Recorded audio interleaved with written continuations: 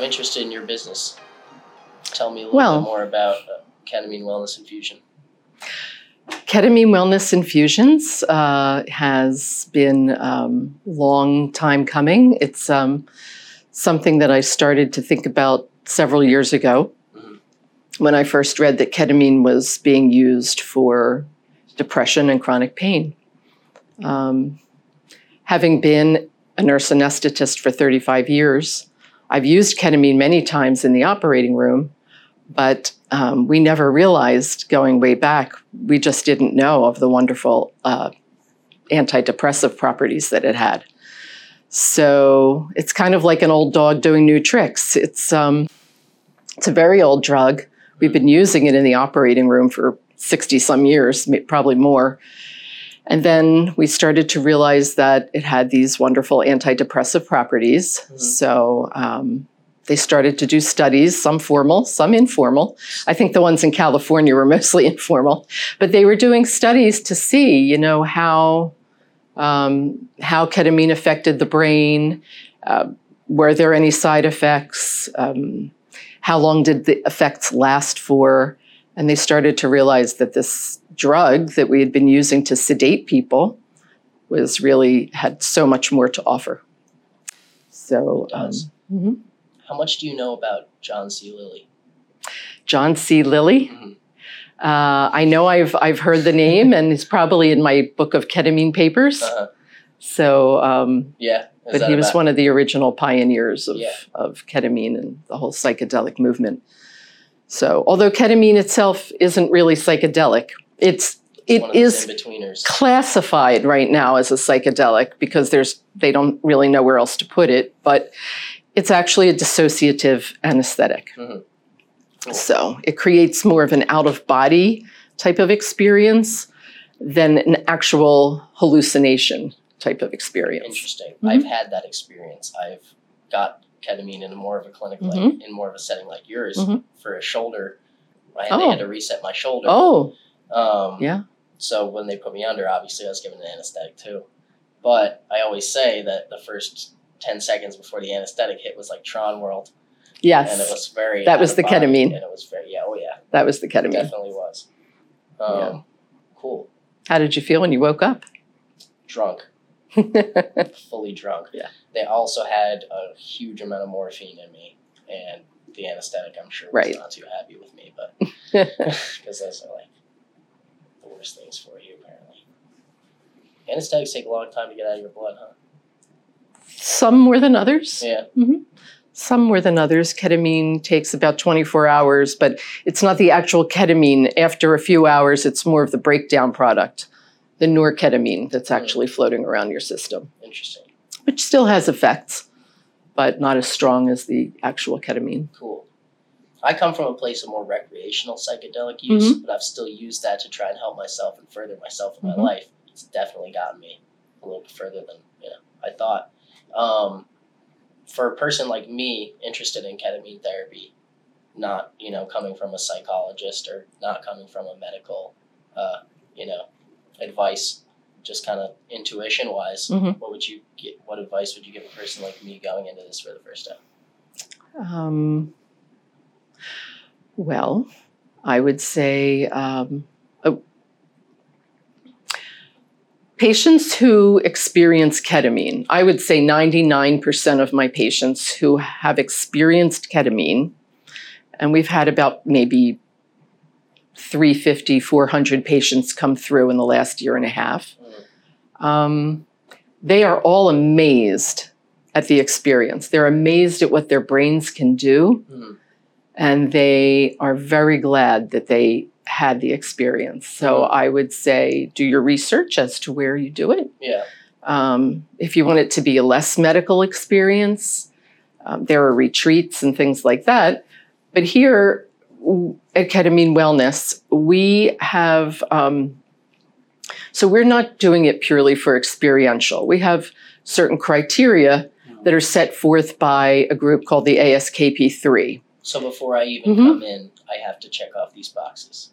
Correct. Okay. I can't just come in because I'm stoked on ketamine and I want to Exactly. Because if a psychiatrist sends somebody in or a pain management doctor sends somebody in, then we know why they're coming. We know they've been evaluated. But many of our patients find us on Google because they're not feeling well. They Google ketamine or depression relief near me. And so we have to have standards. We have to have some set of criteria that that we use so that we're not, we don't want to have we don't want to hurt anybody, and we also don't want to have a reputation as, the party place. Yeah, of course. So the ASKP3 is an organization that was formed to develop standards for ketamine providers. No matter what the background of the ketamine provider, we want all the clinics that offer, for the prime reason of not getting into a recreational realm. Yeah. We want to make sure that the ketamine is delivered safely, discreetly to a group of patients that we think it will truly help, and that they'll truly get benefit out of it. Who are the patients that come in most and experience the most help? Patients with treatment-resistant depression are the ones that I believe I have seen the most benefit from the ketamine. Resistant depression. So patients who have tried several other modalities of therapy, whether it be multiple medications, whether it be TMS, whether it be ECT, all of these different types of treatments for depression. Some patients who have come to us have tried all of them and none of them have worked. And so ketamine, for them, ketamine infusions it's really the last ray of hope that they have. Why do you think it works for so many of those people that the treatments didn't work for before? I think because it just works so differently. It works completely differently than the SSRIs, the SNRIs, Can you TMS. get into a little bit about how that works? Sure. Ketamine is a glutamate receptor antagonist. So in other words, it blocks the glutamate receptors and keeps more of the glutamate free to circulate in the bloodstream and to interact with the other neurotransmitters. That's one mechanism. The other mechanism is that it is also known to cause neuroplasticity. And neuroplasticity is the growth of new neuron connections within the brain and central nervous system. Yeah. So there are new pathways for the patients who are having, trouble finding help. The new pathways create new connections for their brain and central nervous system. Yeah. So it helps in a completely different way. Yep. Yeah, it's interesting. Kind of think of it like you have all these energies going through your brain, and when there's too much water going through a pipe bursts. So you have to make new pipes, right, create new space for that energy to go. Exactly. And it's been described as a control-alt-delete for the nervous system. Interesting. A lot of people feel that it's like a reboot. An energy reset, something like that. Interesting. Do you have any...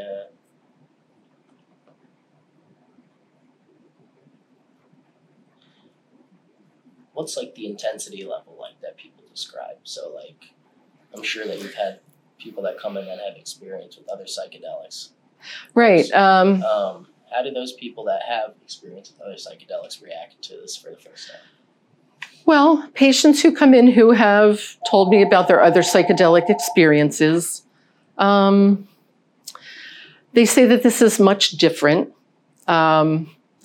Maybe not completely different, but this is a more out of body, I'm looking down on myself, but I'm not seeing pink elephants fly by. So it's not as much of a hallucinogen. It takes a good amount of mushrooms to get you to that point where you're out of your body. So there's a lot of elephants before you get there. Right.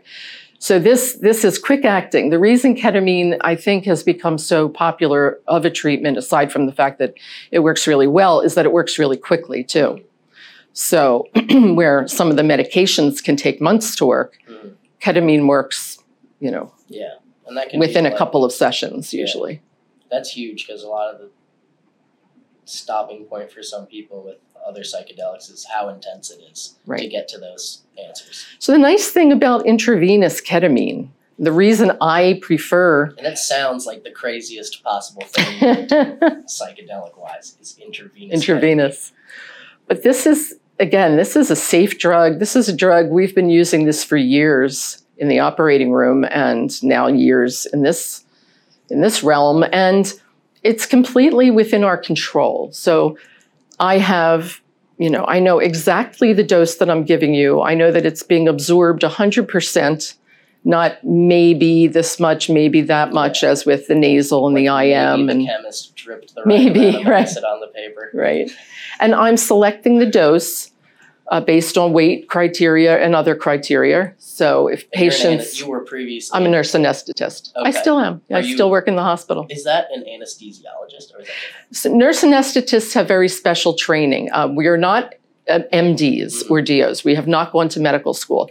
But what we have done is we've been nurses who went through a full, program of nursing. We went back to school for additional training. But in between those extra 2 years, now it's even more, we had critical care experience. So I had 3 years of cardiac care experience in between my my nursing degree and my anesthesia training. So I felt very well prepared to take care of patients under anesthesia. Cool. Yeah. Because that's a huge thing, obviously, setting going into your experience. But one of the biggest things is the administer.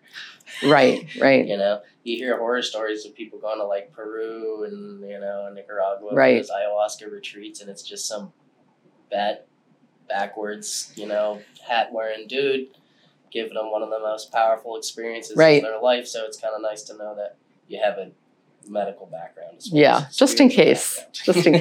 Most people do absolutely fine. Yeah. Again, it's a very safe drug, but there are still times where things can happen. Yeah, of course. People have undiagnosed conditions, maybe undiagnosed hypertension or undiagnosed seizures or undiagnosed whatever.